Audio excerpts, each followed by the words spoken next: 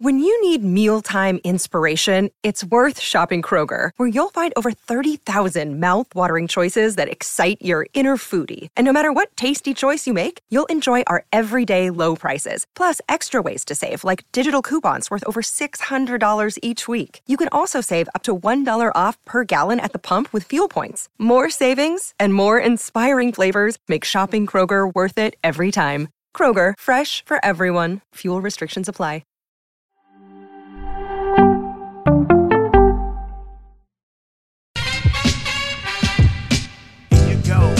Here you go.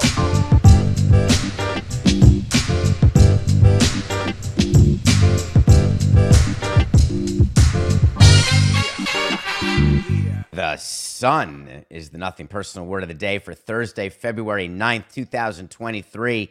Good morning, everybody. We are live on a Thursday because Coke and I were up in the middle of the night as Kevin Durant got traded to the Suns, and we said, this is too good to be true. Is it possible? So let me explain what happened here, because the sun is the center of the universe. The sun is Phoenix, the Suns. Right now, if you're not in Phoenix, where are you? What are you doing? I'm sitting here in the Northeast, freezing my kishkas off, not in the valley, not climbing Camelback Mountain after a late night of partying. There's a PGA tournament. There's the Super Bowl. This is Super Bowl week. And everybody today is going to be talking about the NBA. Everybody. And then you've got Kevin Durant being traded in the middle of the night, our time, to the Phoenix Suns. Does the name Matt Ishbia mean anything to you? Remember Robert Sarver, and he had to sell the Suns, and Ishbia said, I'll buy him for $4 billion, and the transaction happened super quickly, and the only way those transactions happen quickly is if the buyer agrees to all of the seller's demands. All of them, and quickly. It's not like drafts are going back and forth. It can take months. Right now, I have a laptop. I wish you could see this. And it's resting on two binders that they're this thick. 4 inches thick each, and they're the closing binders of the transactions, one to buy the Expos and one to buy the Marlins, and one to sell the Marlins, but that one is behind me. So they're about yay big, right? If you're listening to this later, then you don't know what yay is. Yay big! There's papers, there's sentences, and in every sentence there's a negotiation.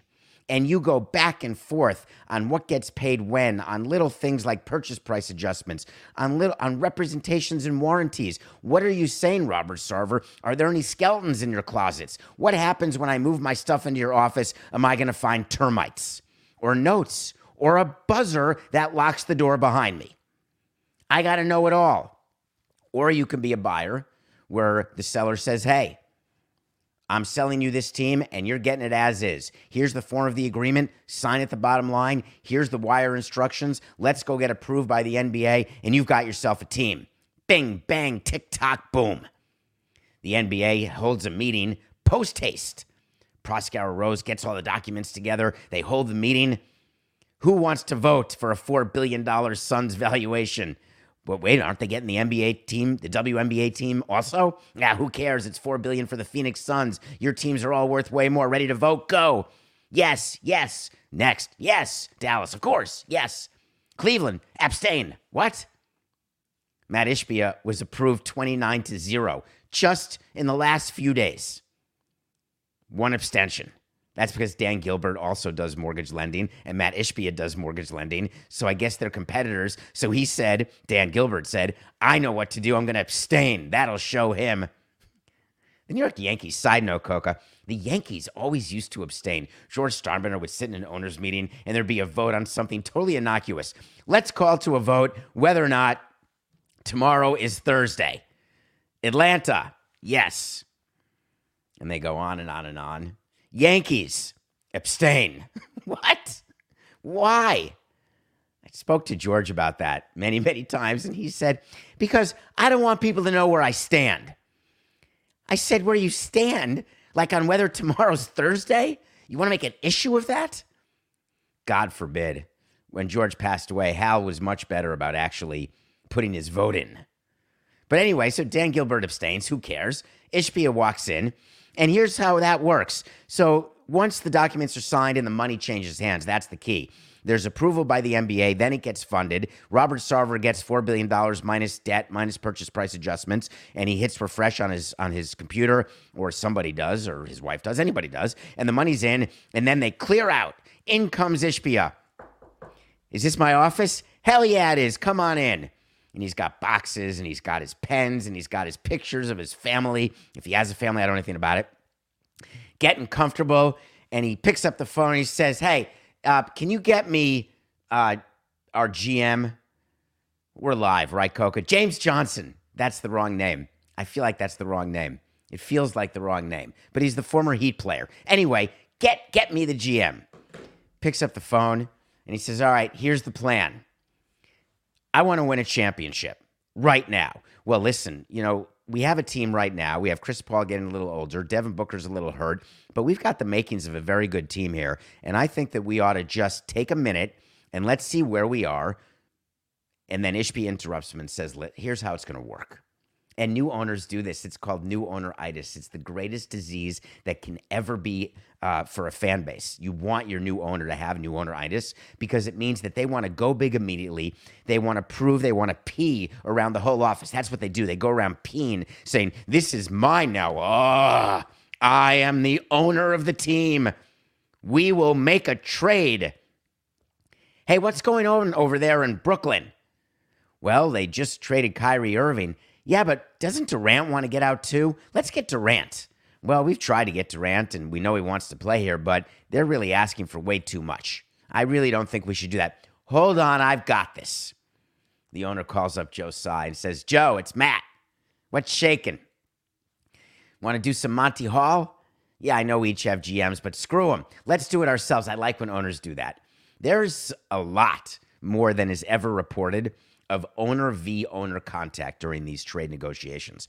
And it comes with huge risk for front offices.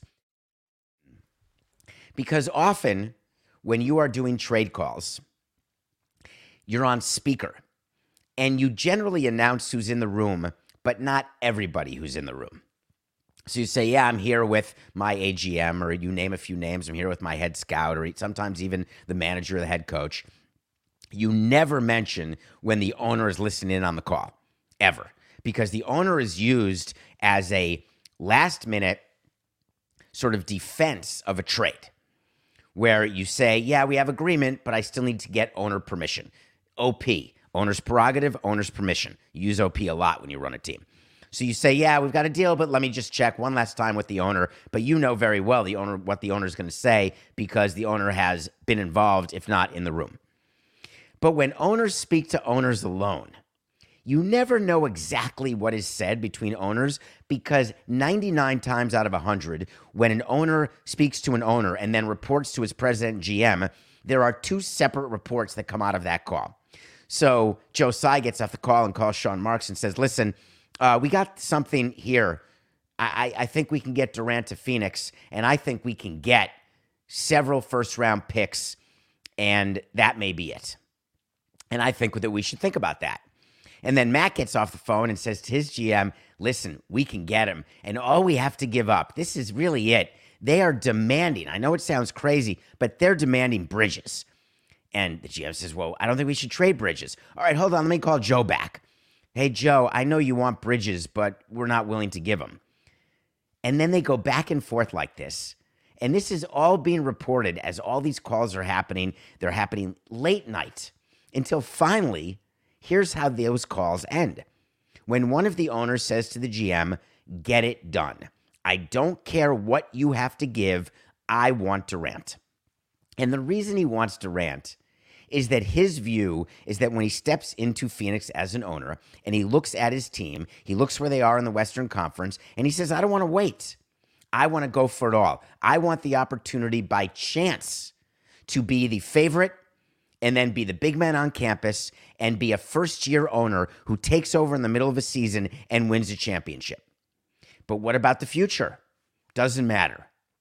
Talk about a difference in how sports is run now. It is so focused on now with almost a reckless indifference to later because billionaire owners, at the end of the day, are fans. So the trade that was agreed to in the middle of the night, sending Kevin Durant to Phoenix, Mikal Bridges, Cam Johnson, Jay Crowder, who's been sitting out all season because Phoenix couldn't trade him and he wouldn't play for Phoenix anymore, and wait for it, 4 first-round picks. That's Bridges, Johnson, Crowder, 4 first-round picks, that's 7 bodies. Then a 2028 pick swap, that's still 7 bodies because that's 1 for 1. And they get back Durant and Warren, the Nets do. So it's a net of 6 to the Nets. And everyone is applauding right now. They're waking up in shock saying, what an amazing deal for the Phoenix Suns. And I grant you, given the position the Nets were in, the fact that they were able to secure that much from the Phoenix Suns is a small miracle, because it certainly seems as though Joe Tsai had come to the realization that there was nothing he could do with Durant and he was going to have to acquiesce. We're talking about a Nets team that signed a big 3 in Harden, Irving, and Durant, and only 3 years later, they're all gone. It's like it didn't even happen. It's like they're at the craps table in Vegas, and there's like a 7 that comes up before you get a point, or snake eyes, and all of a sudden you say, apologize, dice. And so that's what they said. They said, we're going to apologize for that big 3, and we're going to start with Ben Simmons. We're going to get all our picks back, and we're starting over. What an amazing thing for Joe Tsai to have to acknowledge that his pie that he put together, the way he formulated his team, was a failure. It is a bad day when you have to admit that your plan didn't work. I had a lot of those bad days. You look at yourself in the mirror and you decide how you're going to deal with the Band-Aid. Are you going to rip it off and go full 2012 and trade the team, or go full 2023 like the Nets are doing? Do you do it one hair by one hair, which is less pain but longer? And you look at yourself and you wonder, do I have the wrong people around me? Am I not making the decisions correctly? Am I not listening to the right people? Am I in a situation where I can't win? Or am I in a situation where my people made the right decision, but the players have underperformed? Did my people make the wrong decision and the players overperformed, but it still wasn't enough because of the bad decisions by the front office? When you run a team, you have to think about these things. And if you are Joe Tsai, how are you not thinking about the Nets and whether or not they made a wrong move? The Nets are a franchise where, if you think about what they've done over the past, 10 years, it's reminded me a lot of the San Diego Padres. They bring in a great group of players. They don't win. They get rid of them. Then they bring in another great group of players. Do Nets fans remember the cover of Sports Illustrated, or the major deal that happened a few years ago when they brought in Paul Pierce and Kevin Garnett? Do you remember that huge trade when the Nets mortgaged their future for a bunch of old guys from Boston, and it was an unmitigated disaster, and the Nets had to start completely over, and they did, and then they traded all the picks from starting over, and then got a big 3, and now they're doing it again. And in the meantime, they have 0 rings. If you are a Nets fan, and I'm talking to you, War Dog, do not be despondent.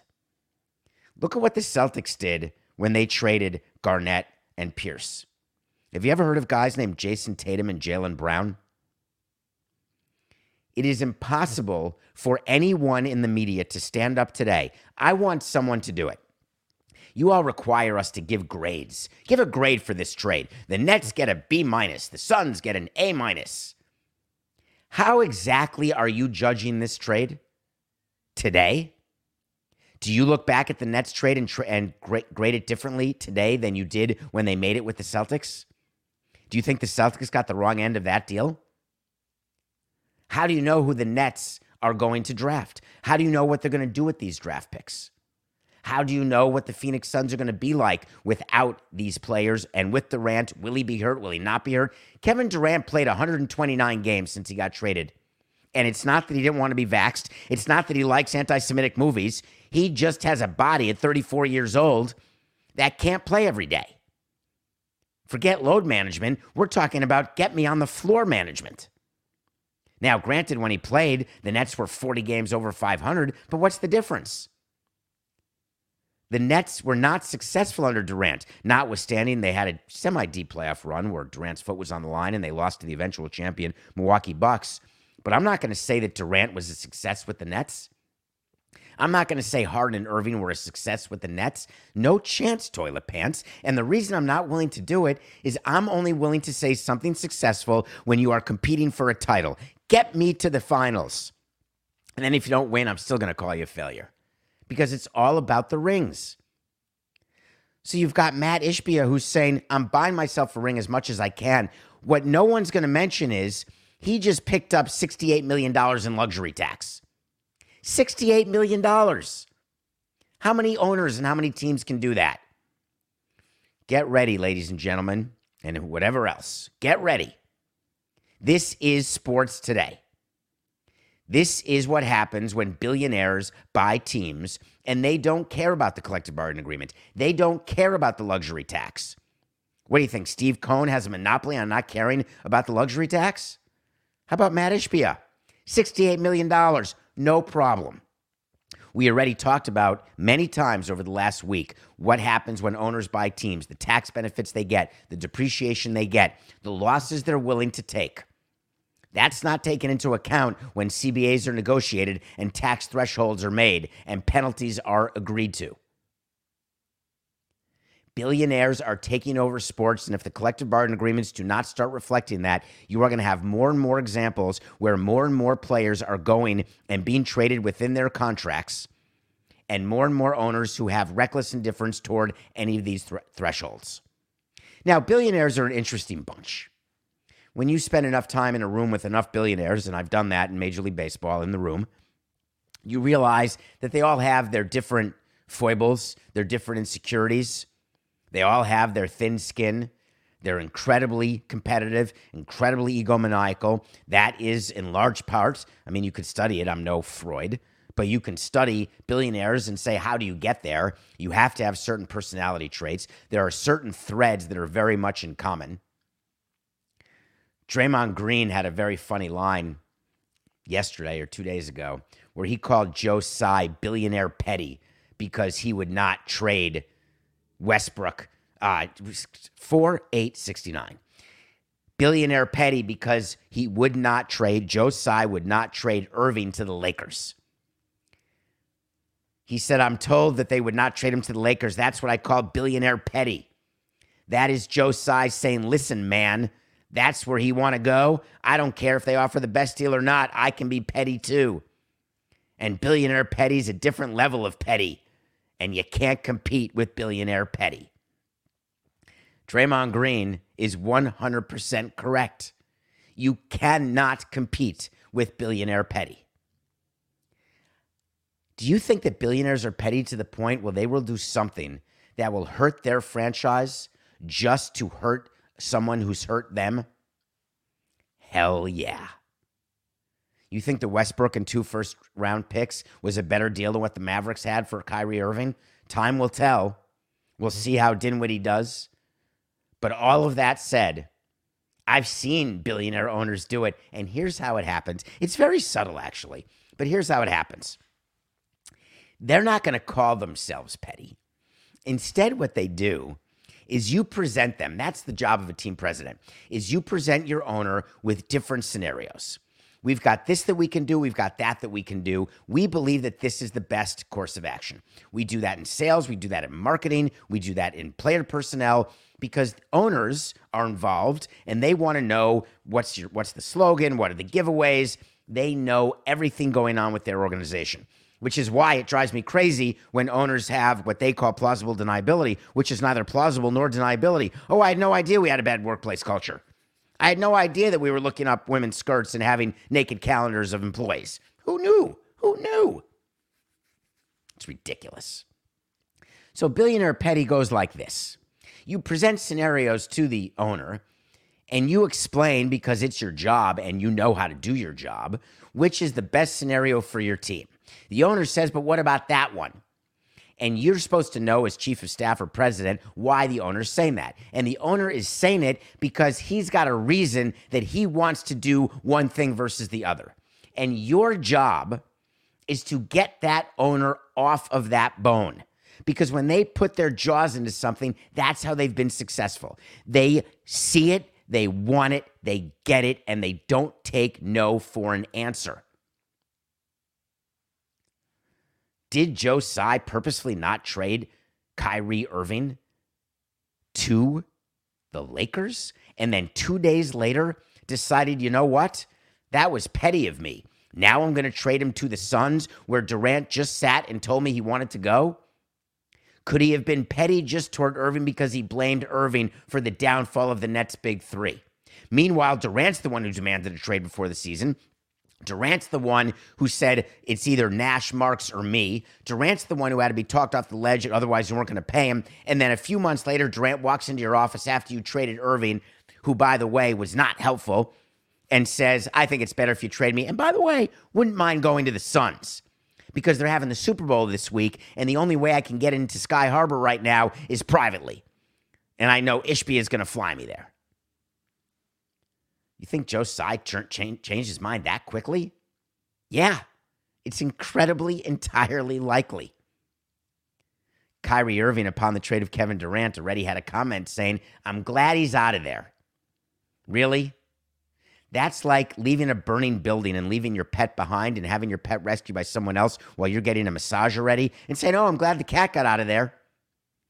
If you wanted the cat out of there, why don't you go get him? Why weren't you helpful? Kyrie Irving's the one who set fire to the Nets building. Glad he got out of there. What's the choice? Joe Tsai had no choice but to rebuild his team. I feel sorry for Nets fans right now. It's going to work out in the end. I ask you to think of this phrase as you wake up and you're listening to this and you're slightly despondent. It all works out in the end. And if it's not working out, it's just not the end. And that is the philosophy that I have when things aren't going well. I just say it'll be fine. It'll all work out. You know who it won't work out for right now? The Phoenix Suns. Chris Paul, not young. Kevin Durant, not young and injured. Booker, some injury issues. Ayton doesn't like his coach. It's a big four. It's a good four in a packed Western Conference. Wait to see when I tell you something's going to happen. If it does, I'll revisit it. If it doesn't, I'll revisit it. Book this one. The Phoenix Suns will not make the conference finals. The West is so loaded with good teams, and I don't mean the Lakers. So many good teams in the West that the Suns will not make it to the conference finals, and Matt Ishbia will walk into the postseason owners meeting with his hands over his eyes. So the whole not working out thing that we just talked about. When the Oklahoma City Thunder signed Russell Westbrook to a 5-year, $205 million deal in 2017, would you say that contract has worked out? Russell Westbrook won an MVP and played for the Thunder in 2017, and then got traded to the Rockets, then got traded to the Wizards, then got traded to the Lakers, and yesterday got traded to the Jazz. One player, 4 trades, no rings, but $205 million. The minute LeBron did not get Irving, it was very clear to me that they could not, Rob Pelinka could not, after watching him break the record, watching how bad their team is, no defense, he could not keep Westbrook on that team. He's been trying to trade Westbrook for so long. Funny coincidence happened during the LeBron game against the Thunder. Word came out that Westbrook and Darvin Ham, the coach, who I can't say has been a successful coach in his first season, they got into a fight during halftime. Not uncommon for coaches and players to yell at each other, or for managers and players to do it in the clubhouse, get in each other's faces. I've seen it. It can be scary when big men are talking to small men. I've seen that too. But once that happens, a change has to be made. Because if you've got a player and a coach who are at loggerheads. Your job as GM or president is to evaluate the situation, decide whether or not they can live together, and if they can't live together, then you have to make a change. And you're not going to make a change with your coach, who you just brought in. You're going to make a change with the player. So look at the trade. The Lakers get rid of Westbrook. The Utah Jazz take him, and they're going to buy him out. He's going to be a free agent, don't get me wrong. You see the trade details right here on Nothing Personal with David Sampson YouTube channel, where you are, thank you. You see D'Angelo Russell going to the Lakers, Beasley. They're all there. Are the Lakers now competing for a championship? Does LeBron James wake up and say, well, at 3:01 p.m. today Eastern, when the trade deadline passes, we are primed? Right now, they're not even in the play-in tournament. That may not be accurate. They're close to not being in the play-in tournament. LeBron James looks at that trade and says, what did I do? I put together my own big three. Anthony Davis didn't get up when I... Look at that picture, by the way. Anthony Davis did not stand up when LeBron broke the record. He looked despondent. Was he taken in the moment? Was he emotional about the moment? Or was he not happy for LeBron? Is there an issue there?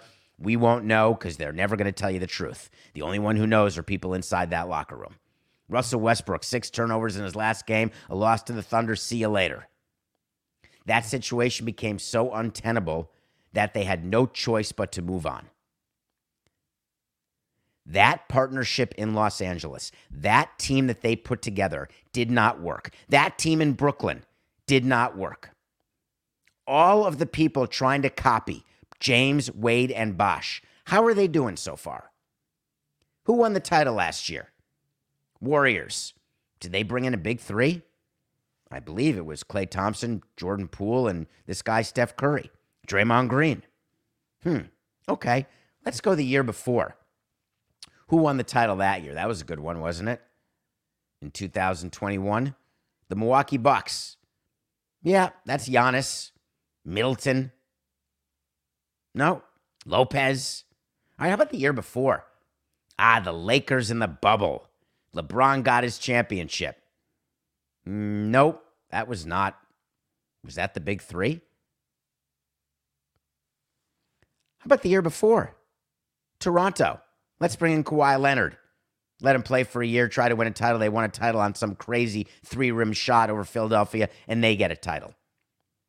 Let's go back and see how the NBA is operating. Eventually, team presidents are going to have to figure this out, aren't they? And owners are going to have to realize that stacking your team and letting players decide who they want to play with because who they like to hang out with on the road is not the way to win championships. Players don't know how to put teams together. GMs know how to put teams together. Team presidents know how to let GMs put teams together. You are going to see some significant changes in the NBA after this season, and this is why. Owners, no matter how rich they are, no matter how petty they are, no matter how much they're willing to pay in taxes, there are going to be owners that look and say, my God, we failed. Mark Cuban, I traded for Kyrie Irving. I got a superstar for Luka. We're out in the first round. Ishbia, I brought in Kevin Durant. We didn't make the conference finals. You watch. It's going to happen. All right. Let's take a break. When we come back, we got to do a break. We got to pay for this. Someone's got to pay, Coca. When we come back, we're going to review Arctic with Mads Mikkelsen that I just saw that came out for me on Netflix this week. But I'm going to talk about Roger Goodell. Roger Goodell did something yesterday during Super Bowl week that's going to make you laugh because it made me laugh too. We'll be right back. It's happening daily. We're being conned by the institutions we used to trust. The mainstream media is distracting us with meaningless headlines instead of focusing on the harsh realities facing American families. Time is short before something big happens, and that's why so many folks are preparing. They're becoming self-reliant by investing in emergency food storage from My Patriot Supply. Go to MyPatriotSupply.com and secure 4-week emergency food kits for each member of your family. Each kit contains tasty breakfasts, lunches, and dinners, averaging over 2,000 calories per day. Save $50 on each 4-week food kit you purchase. Plus, get free shipping on Ready Hour 4-week emergency food kits. You're not ready if it's not Ready Hour Foods. At My Patriot Supply, you can also get solar power generators, water filtration units, heirloom seeds, and survival gear. Order by 3 p.m. and your unmarked boxes ship the same day. Shop MyPatriotSupply.com today. MyPatriotSupply.com. Welcome back to Nothing Personal. I'm David Sampson. Matt Koch and I bring you shows. Today we're live because it was too interesting for us not to go live.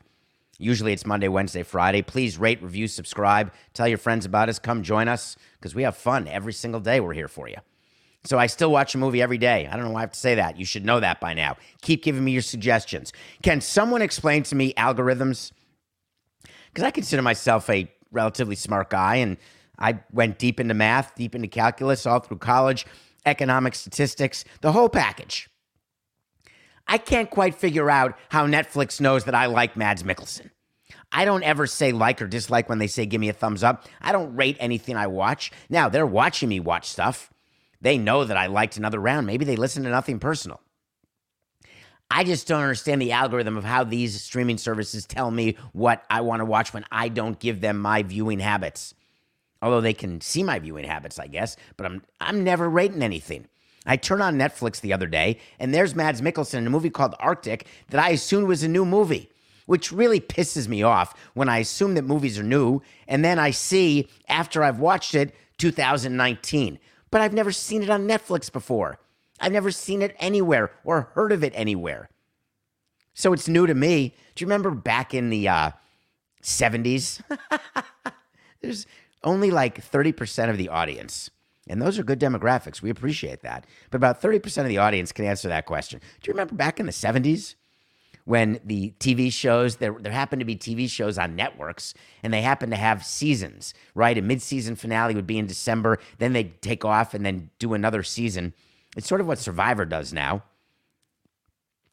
And they would play repeats of shows. That's what would be on. Tuesday at 8 would be a repeat of Happy Days, let's say, that was shown a few months earlier.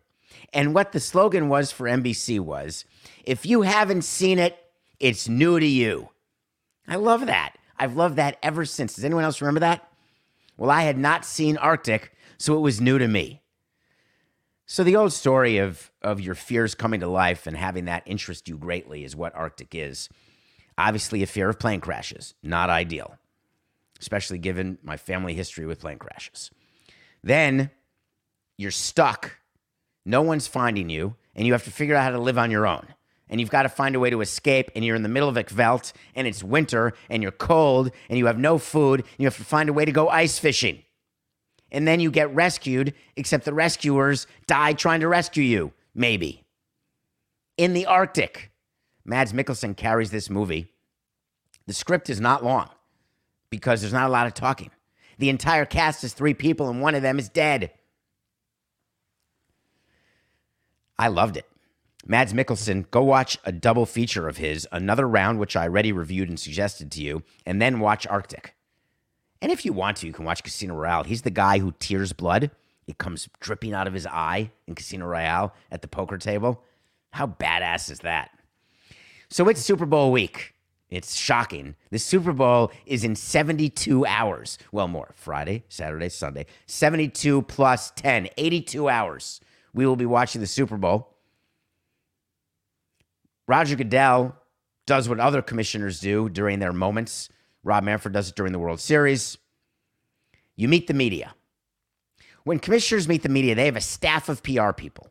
Their sole job is to prepare the commissioner to answer questions that will be coming from the media. That's it. Here's the topics.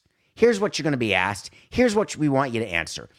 Period. If someone has to follow up, you go back to what your answer is. Here are your talking points. We're going to rehearse it, and you're going to get it. Last year, we did an entire segment about an NFL reporter, a guy who worked for NFL Network. I want to say his name is Jim Trotter. Every time I say Jim Trotter, I'm reminded of Jay Trotter, my pseudonym when I was checking into hotels and baseball. He is the Let It Ride, Richard Dreyfuss. His character name is Jay Trotter. I think his name is Jim Trotter. He asked a question last year about diversity in the newsroom of NFL.com or NFL Network and how producers and people in the news and editors, there's no person of color, there's nobody who's black, and the players are 60 to 70% black. Roger Goodell a year ago said, we're on it. I promise. There will be progress. He meets the media yesterday. Same question, same guy. He starts quoting James Baldwin, bless his soul, and says, I'm going to judge you not by what 4, 8, 6, 9er. I'm not going to judge you by what you say. I'm going to judge you by what you do. Roger Goodell had said it's going to change. A year later, nothing changed. What do you have to say for yourself? Was this a surprise question that there'd be a question about diversity? Was it a surprise that Trotter would ask the same question? Was anyone shocked that he'd have to deal with the fact that black coaches are being let go, that there's a lawsuit from Brian Flores, and all of the above? Is any of this surprising? Roger Goodell sat there, strategically was not wearing a tie, right? He's in Phoenix, Valley of the Sun. He's got the open shirt. He's acting all relaxed. He's leaning back, crossing his legs, and he starts fumbling. Pun not intended. His answer was incredibly unclear, except the part where he said, I still feel like there's more and better work ahead of us. There is progress, but it's never enough. That's the pat answer for diversity, except he had an opportunity to actually answer this one better. Well, I appreciate this question. Let me tell you what's happened in the last year. In the last year, we've set up programs where we have hired 40% more people of color in jobs at the network, at NFL.com, and they are working their way up toward the top. So you're going to see changes at the editorial level. You're going to see changes at the management level, but we're not just placing one person there. We're filling a pipeline. And filling a pipeline guarantees that we will have sustained diversity, which has been the goal of the NFL from the beginning, and that's the goal we fell short on. And I'm not going to do a quick fix. I'm going to do a permanent fix. Next question. You didn't do it. I got a question. How are the referees doing? Because I think they suck. Well, I don't know what you're talking about. Our referees are amazing. As a matter of fact, are you talking about the championship game? Well, they were right to stop the clock when they did. That happens all the time. That wasn't unusual. The referees are doing great. I like that. The commissioner has to defend the umpires, has to defend the referees. That's what commissioners do. They have to take bullets, not literally, for the owners. That's what commissioners do. That's why they get paid so much. But when you're asked about the referees, when you're asked about anything in life, just a tiny suggestion. When you're wrong about something, you can admit you're wrong. When you don't know something, you can admit you don't know it. Isn't it liberating when someone asks you a question to say, I don't know? How many people go through your day today, because we're going to be done with the show in 9 minutes, and then I'm going to go do Levitard, and then I'm going to go through my day. I'm going to tell you tomorrow the number of times that I asked a question of someone, and their response was total hogwart, and they were unwilling to say, I don't know, and I know for a fact they didn't know. Do that. Do that today. Hey, does that bolognese have pork in it? No. Are you sure? Let me check. How much did you just say I don't know? Referees. The other thing that was interesting about what Roger Goodell had to deal with is something that I want to mention to you that is something the NFL is very concerned about. And they spun it yesterday in a way that should make you smile. They said injuries are down. Concussions are up, but injuries are down. And they wanted you to focus on the fact that injuries are down. They didn't want you to focus on the fact that concussions were skyrocketing. Because they put a doctor out in front of the media and they said, of course, concussions are skyrocketing. And here's what the doctor was told to say, and it was a beauty. Concussions are skyrocketing because our diagnosis and our protocols have changed. That means we're now identifying more injuries as concussions than we did before. What he didn't mention is those were all still concussions. It doesn't matter if the concussions are diagnosed or not. It doesn't matter if you're developing a new helmet for the quarterback or not. It doesn't matter if you're calling roughing the quarterback when you put a feather on Tom Brady in the broadcast booth. None of that matters. What matters is the reality of football is that players are strong, fast, big, and will concuss you. And concussions completely screw you up later in life when you're no longer playing football. And the NFL wants to turn a blind eye because they'd rather pay settlements and not care about it. NOP, not our problem. I used to love that word when I was running a team. Don't bother me with that. That's NOP. Once in a while, you do an NMP. Not my problem. You can't sell tickets? Find a better way. You're only selling wins and losses? Change the way you do it. NMP. I didn't really say that about sales because I always took it personally that our attendance was low. But there are many things that people say during a day or during work. Hey, that's not my issue. Not my problem. Don't want to deal with it.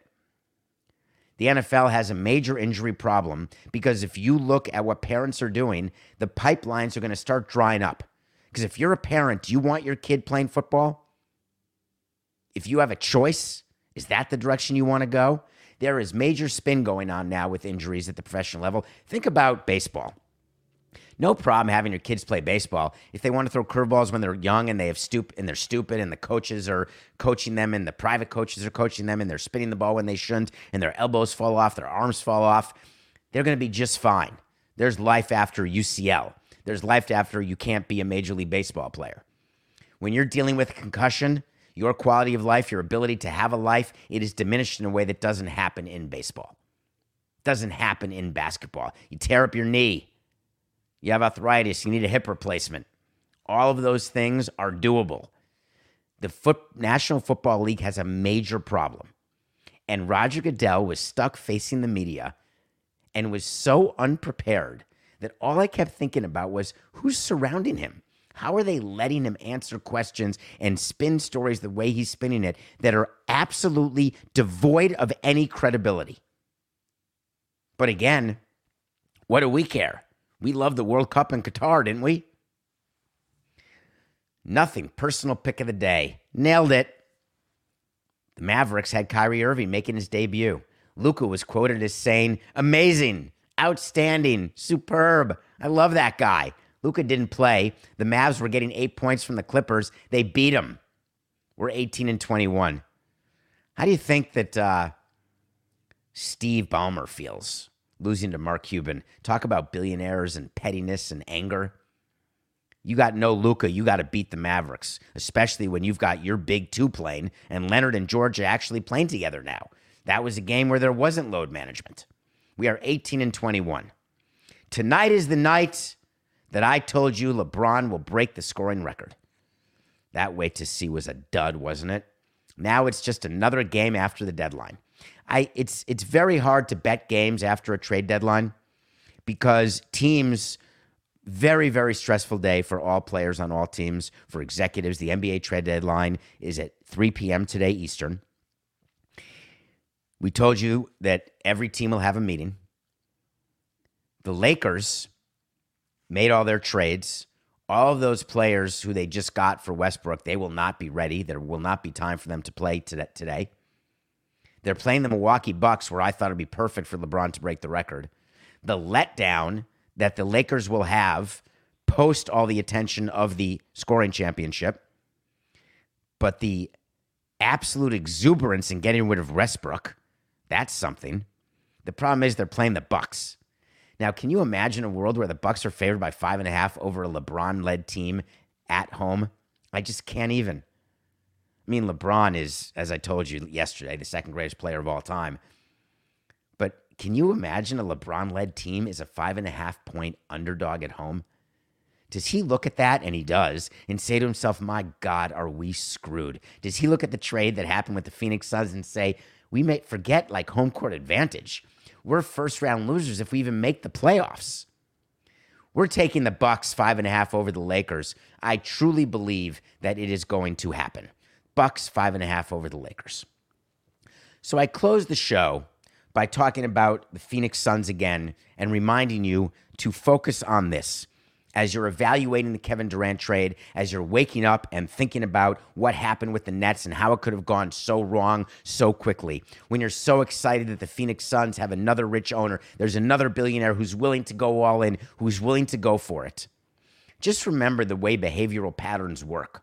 That by definition, if all teams are going for it at once, half of them are going to not even finish at 500, forget winning the title. All but one are not going to win the title. And one thing about wealthy owners, one thing that's always been clear, is that they're not going to do something stupid over and over and expect a different result. They're going to realize quickly that their plan didn't work and they need another plan. That's called what the rebuild is, or the retool. That's called when you take your superstars, you realize that you put together a group of players, you didn't grow them by yourselves, you didn't scout them by yourselves, you didn't develop them by yourselves, you don't know how they're going to play together, you put them all together, they don't win games, and you say, wow, we're going to make a change there too. That's all the Phoenix Suns are doing. They're bringing Durant in, and they're assuming that he can lead them right now to a title when all indications are, despite the fact that they're now favorites, odds-on favorites to win the conference championship this year, very hard to put a group of players together and just have it work, have it mesh that quickly. So while we all hope and pray that we all can cheer for a team who has Steve Cohen as the owner or Matt Ishbia as the owner, sometimes you get what you wish for, but most of the time you don't. The number of fan bases who are unhappy is the supermajority. Owners, no matter how rich they are, will eventually stand up and say, you know what? It's just business. We're making some changes. This is nothing personal.